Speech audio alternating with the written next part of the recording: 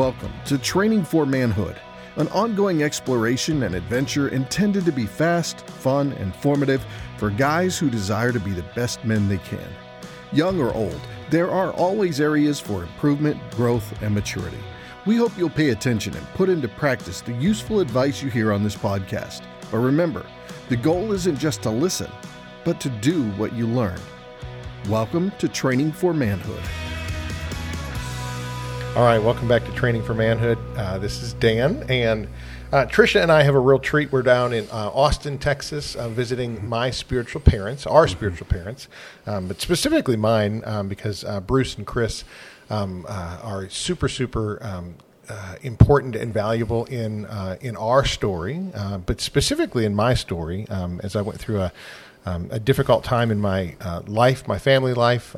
God brought along the Currans, specifically Bruce and Chris, and Bruce just really spoke a lot of truth into my life. Bruce and Chris spoke a lot of truth into our lives, and they're probably the people most responsible for where we are spiritually. Our marriage, the fact that we actually got married, is attributable to this wonderful couple, and it's a neat story. And so we have not been together in quite a while.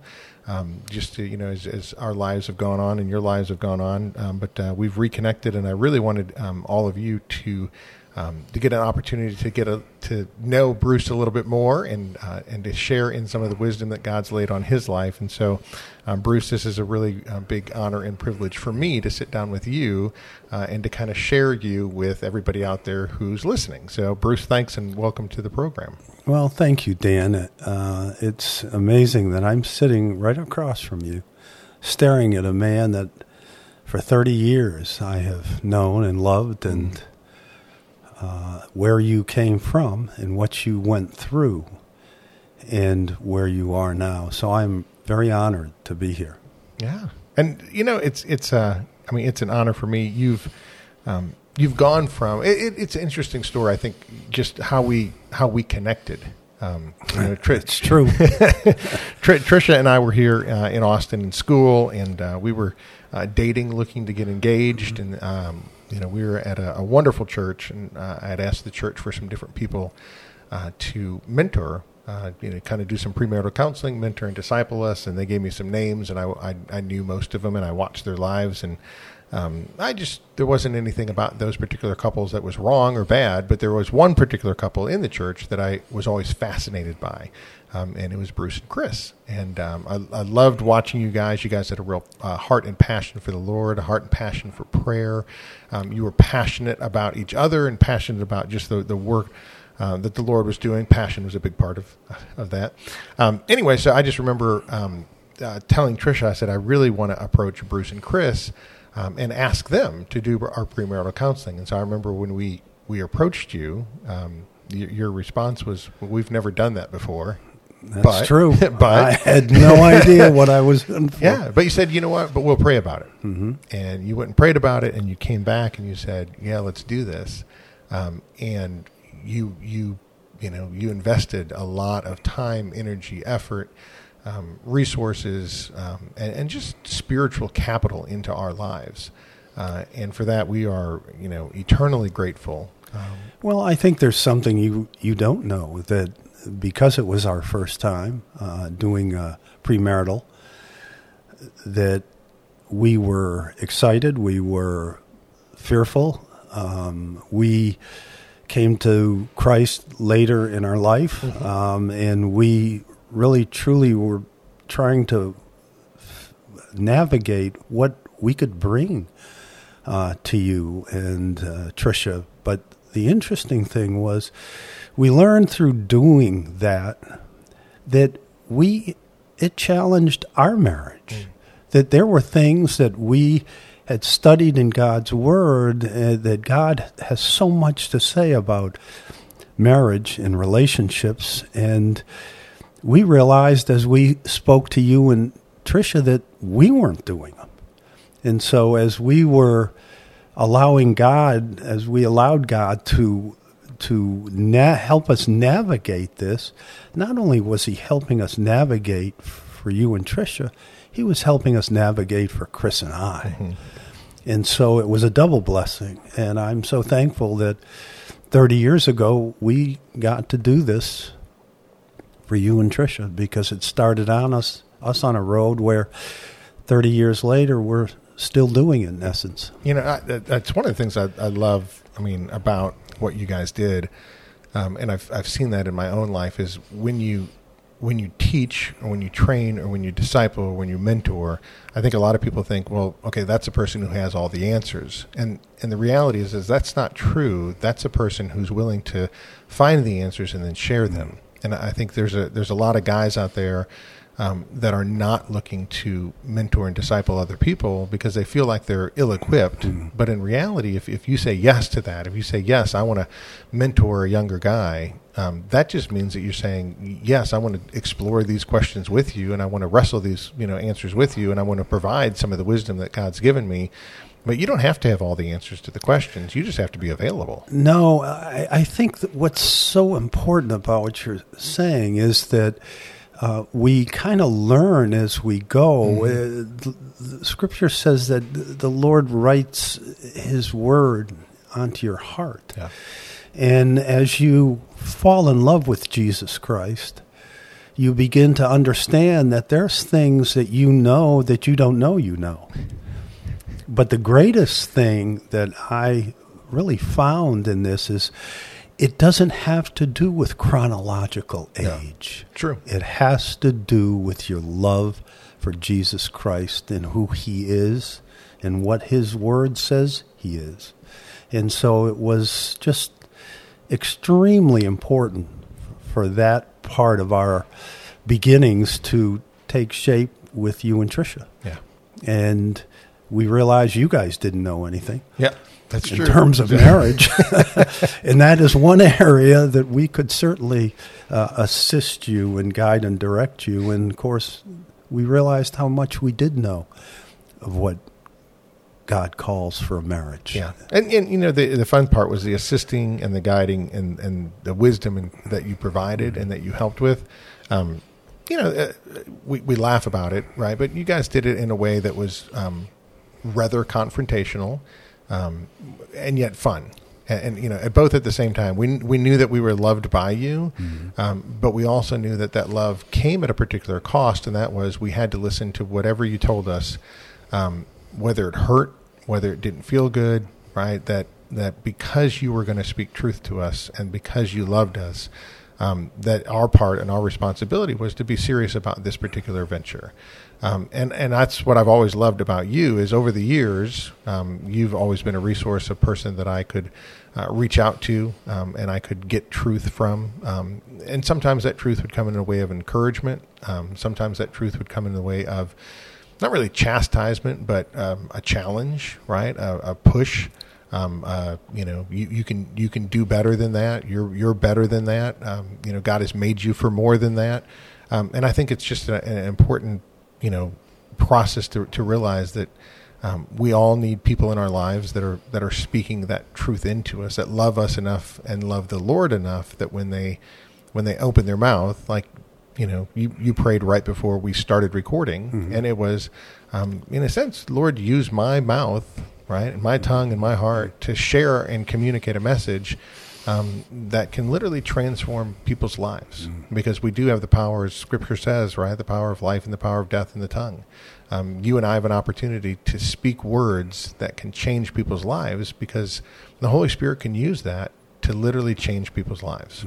And we can do that in a way that breaks them down, right, and destroys them, or we can do that in a way that builds them up and calls them, right, to be the men that God has prepared for them to be. And I think for so many young men, they don't have, in a sense, that person in their life that can speak those words of encouragement, of constructive criticism to them, to help them become all that God's equipped for them to be. I think the sadness of what you're saying is the truth of where we find ourselves as men dealing with how do we walk this walk? And it really truly all comes down to knowing Jesus Christ. Right. There was a young man here who was brilliant, and he knew the Bible better than anyone I had really known, and I was astounded at his ability to recite Scripture. And then one day, there was a change in him, and he came into our house and just literally fell on our den floor. Thankfully, it was carpeted. And he was weeping, and I let him weep. And then I asked him what was wrong. And Dan Panetti looked at me with tears in his eyes and said, I know the Bible, but I don't know the author.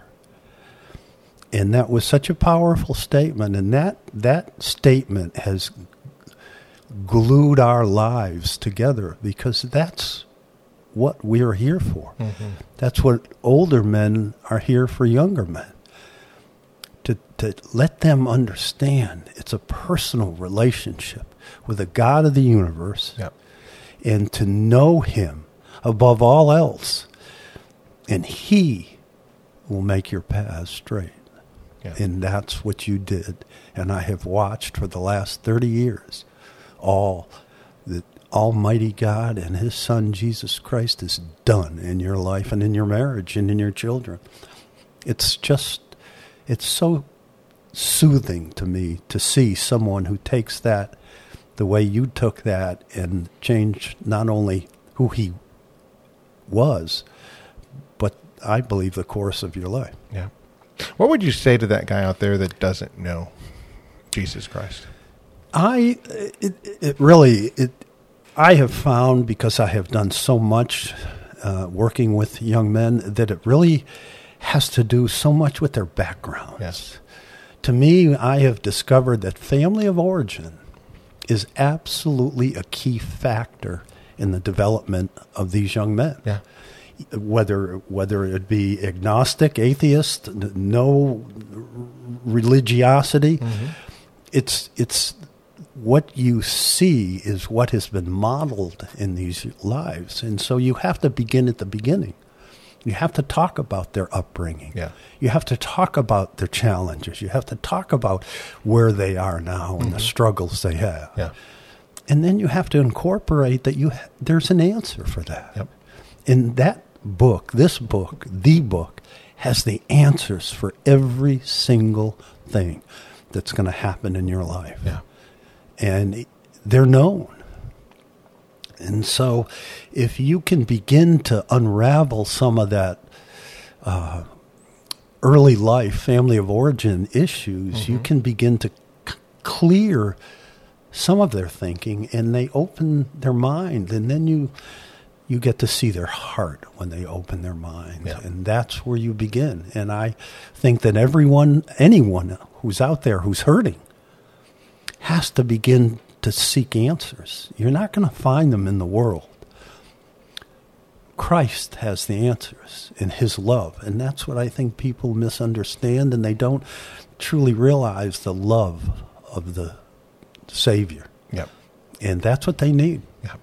It's interesting. You're reading a book that deals with the health and well-being of the soul. Soul keeper. Yep. Yes. And there's it's a different book that I had just finished was about J.C. Ryle called The True Christian, and he talks about soul care mm-hmm. Is the most important thing. And it's mm-hmm. interesting how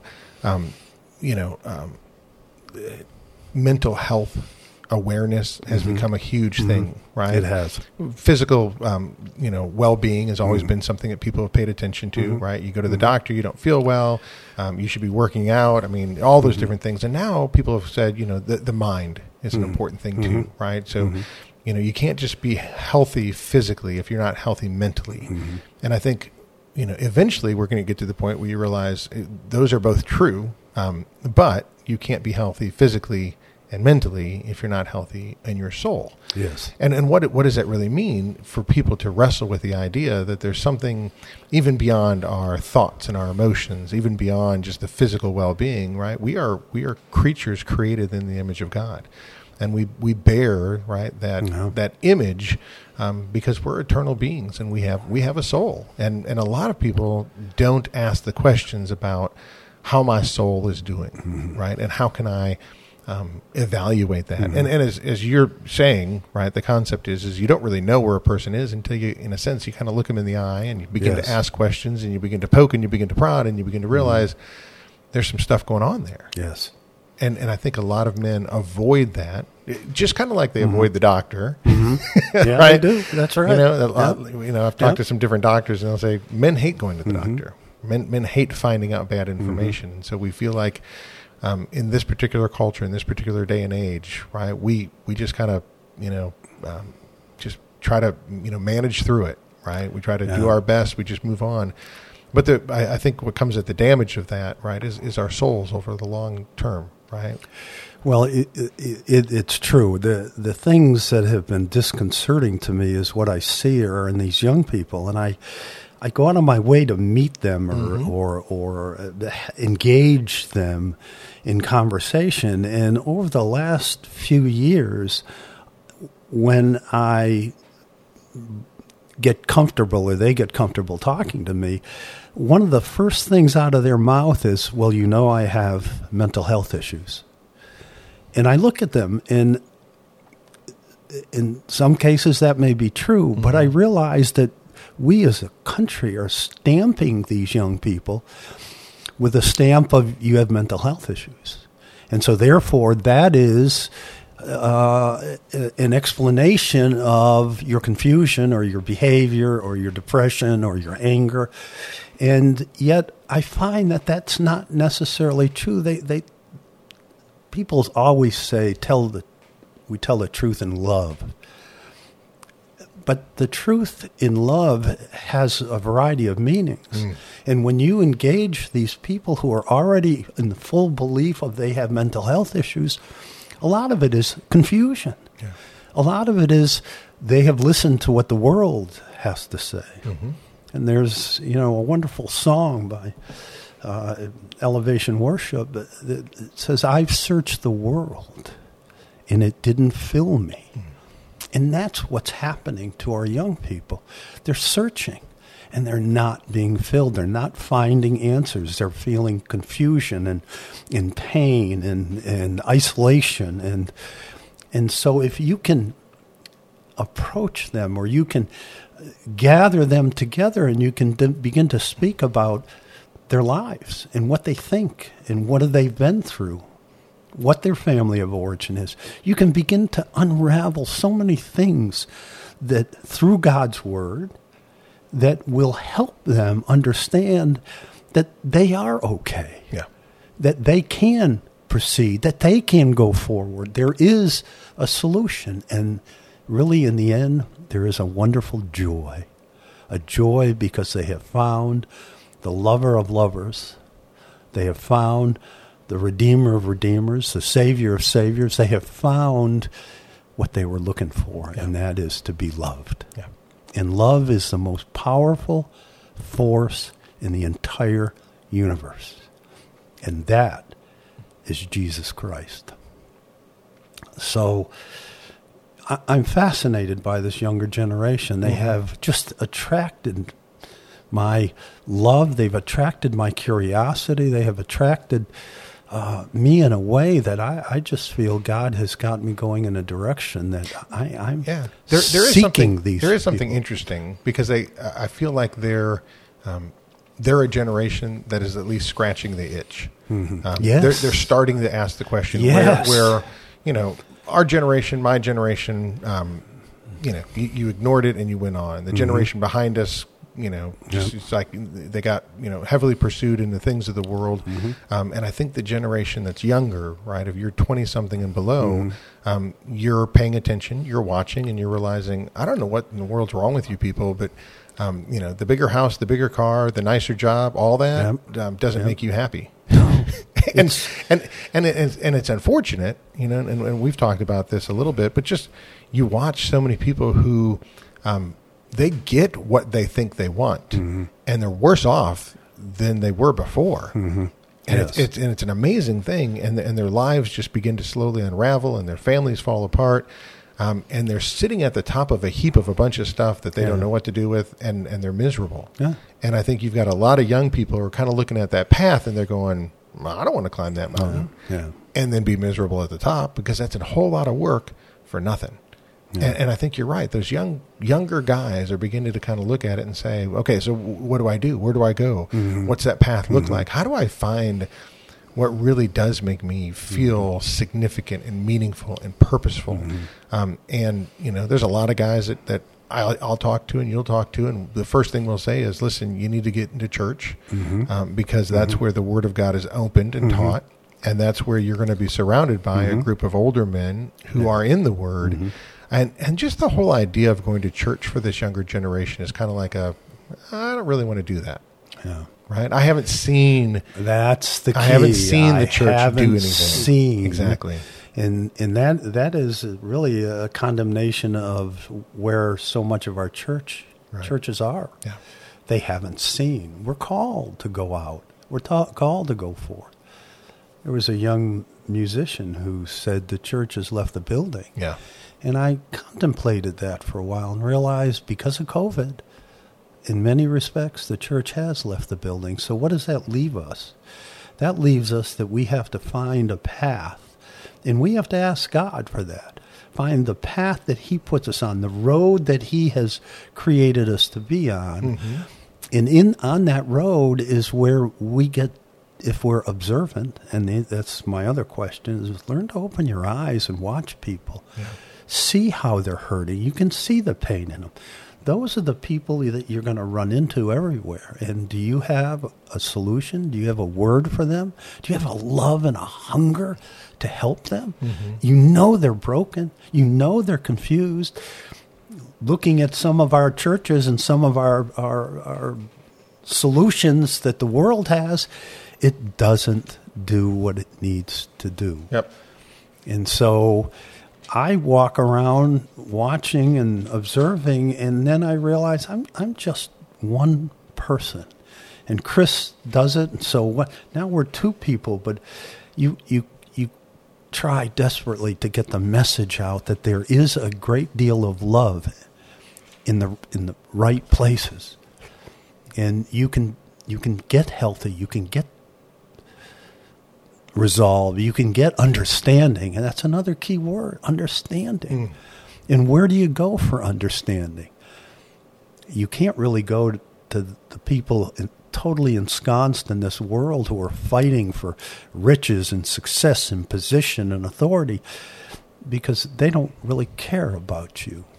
You've got to find it. Where is the love that you're going to need? And that can only be found in the three words in the Bible that says God is love. Yeah. And if you can engage in a conversation, and I don't mean say, hey, come to church with me. I don't think that's wrong. But you have to get to know the person in front of you, what they're suffering from or what they're hurting about. You have to get inside their thoughts, and you have to be able to see their heart pain. And then you can address it because of what we've learned through our walks, our suffering, and through the Bible. Yeah. I'm just thinking about a young guy, and kind of looking, where do I start? And I think about there's a story in Acts chapter 8 about the Ethiopian eunuch, and he's studying Scripture, and he has no idea what he's reading. Right? It's just words on a page. Right? What does this mean? And it's interesting how God sends one of His disciples. God sends Philip and says, "Hey, go answer this guy's questions." Yes. But I think the idea is if you put yourself in a position where you're saying, "Okay, God, if you're there, make yourself known. Yeah. I'm going to read the Word, and here's the thing: if it's your book, and if this is the Word of God, send me somebody, right, who can explain it, who can help me understand it. And I don't mean sit in a dark room until it happens. I mean, go find a church that opens up the Word of God and teaches it.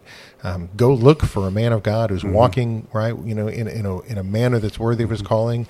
That loves his family, that has a joy, as you said, right, a joy and a peace about his life. Yes, not that he's successful by the world standards or not that he's not, because that doesn't matter, right? Either one of them. It's like, I don't know the circumstances of how you got there. You might have cheated a bunch of people and gotten rich, So you don't know, but you look at a person who's got that joy and that peace and that passion for life, and you sit down and you say, hey, listen, can you help me understand what it means to be a child of God? And find some people who can help you answer that question. And there's an important part to that. So many people, they use the word happiness. I want to be happy, or I'm going to find happiness here. Happiness is a word that derives from your circumstances. It's what you are currently going through, what you currently see in the circumstances that surround you that are either going to make you happy or sad. Yeah. Joy is from the Lord. He has created you. He is joy. Your joy is not subject to any type of rebuke or circumstances or conditions. Joy in the Lord is always present. And you just have to understand that it's not affected by your circumstances. Even things are bad. I had to wrestle with cancer, and I took a long time to understand all about that and all about God's word and all about joy.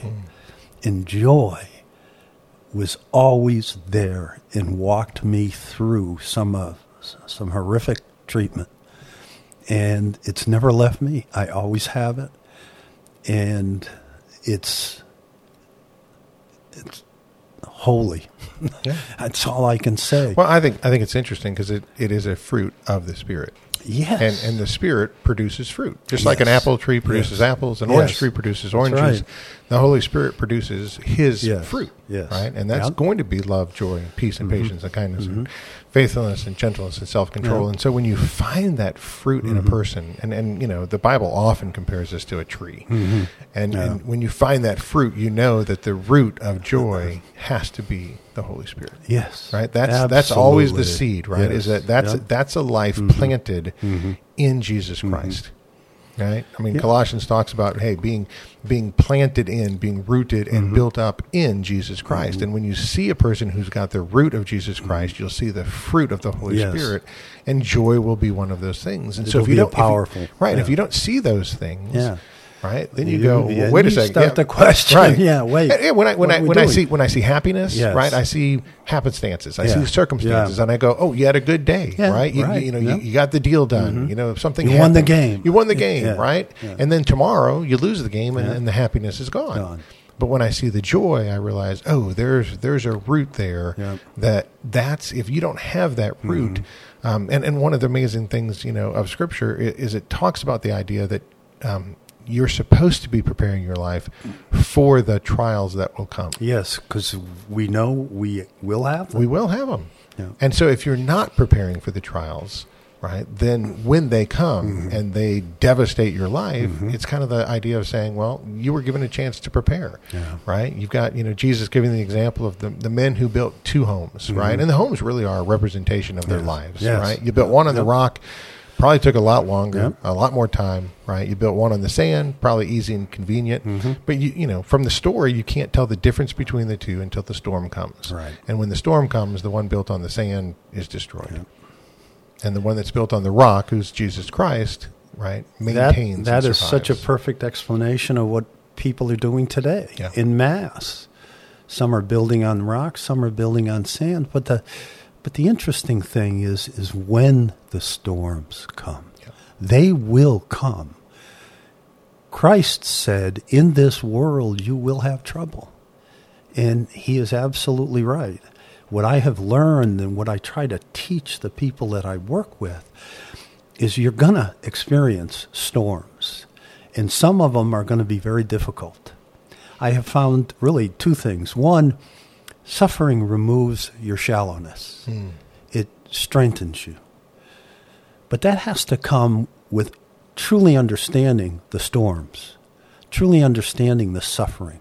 So many people want to back off and say, it's poor me. Right. I'm a victim, Right. and this is horrible, and it should have never happened. Yep. But that's not what it really is, what it should be. And it should be that you look at that and say, what am I supposed to learn from this? Mm-hmm. How do I deal with this? Am I going to be taught something? And if you take that view, you will see that there is something good for you that came out of that storm and out of that suffering and out of that pain. And I know there's people probably listening, but you don't know. Yeah, I do know. I do. I've had a lot of suffering in my life. And through it all, I have learned that there are some things that I've learned about myself, quite frankly, difficult things, and things that I've learned about how more gentle and loving and kind I can be, because everybody's going through things like this. Yeah. And I can love people who are confused and angry. When you lose loved ones, when things just don't make sense. There's a scripture that says God works out all things for those who love him. And you sit there, and I was going through my cancer, and I must have asked God that question 1,000 times. Lord, you said you work out all things for those who love you. And I love you. I don't understand. But it was a day by day. And then I got to meet doctors and attendants and nurses and patients. And we were brought together because of cancer. And I loved them. And they could tell. And it was a beautiful experience for me, and it changed me. Yeah. I'm not the person I was. I have a lot of physical issues, but I love these people. And I've learned to love, and I learned what the word really means, tell the truth in love. You can do that because people will know you love them if they see it and they hear it and they observe it. Well, let's stop this one and start another one that talks about just the importance of suffering and how to learn through it. So appreciate that. Thank you. Thank you for listening to Training for Manhood. If you found the conversation to be valuable, make sure to rate us where you listen to podcasts. Also, check out additional content on our website, trainingformanhood.com. That's training4manhood.com. Until next time, in the words of King David, be strong and show yourself a man.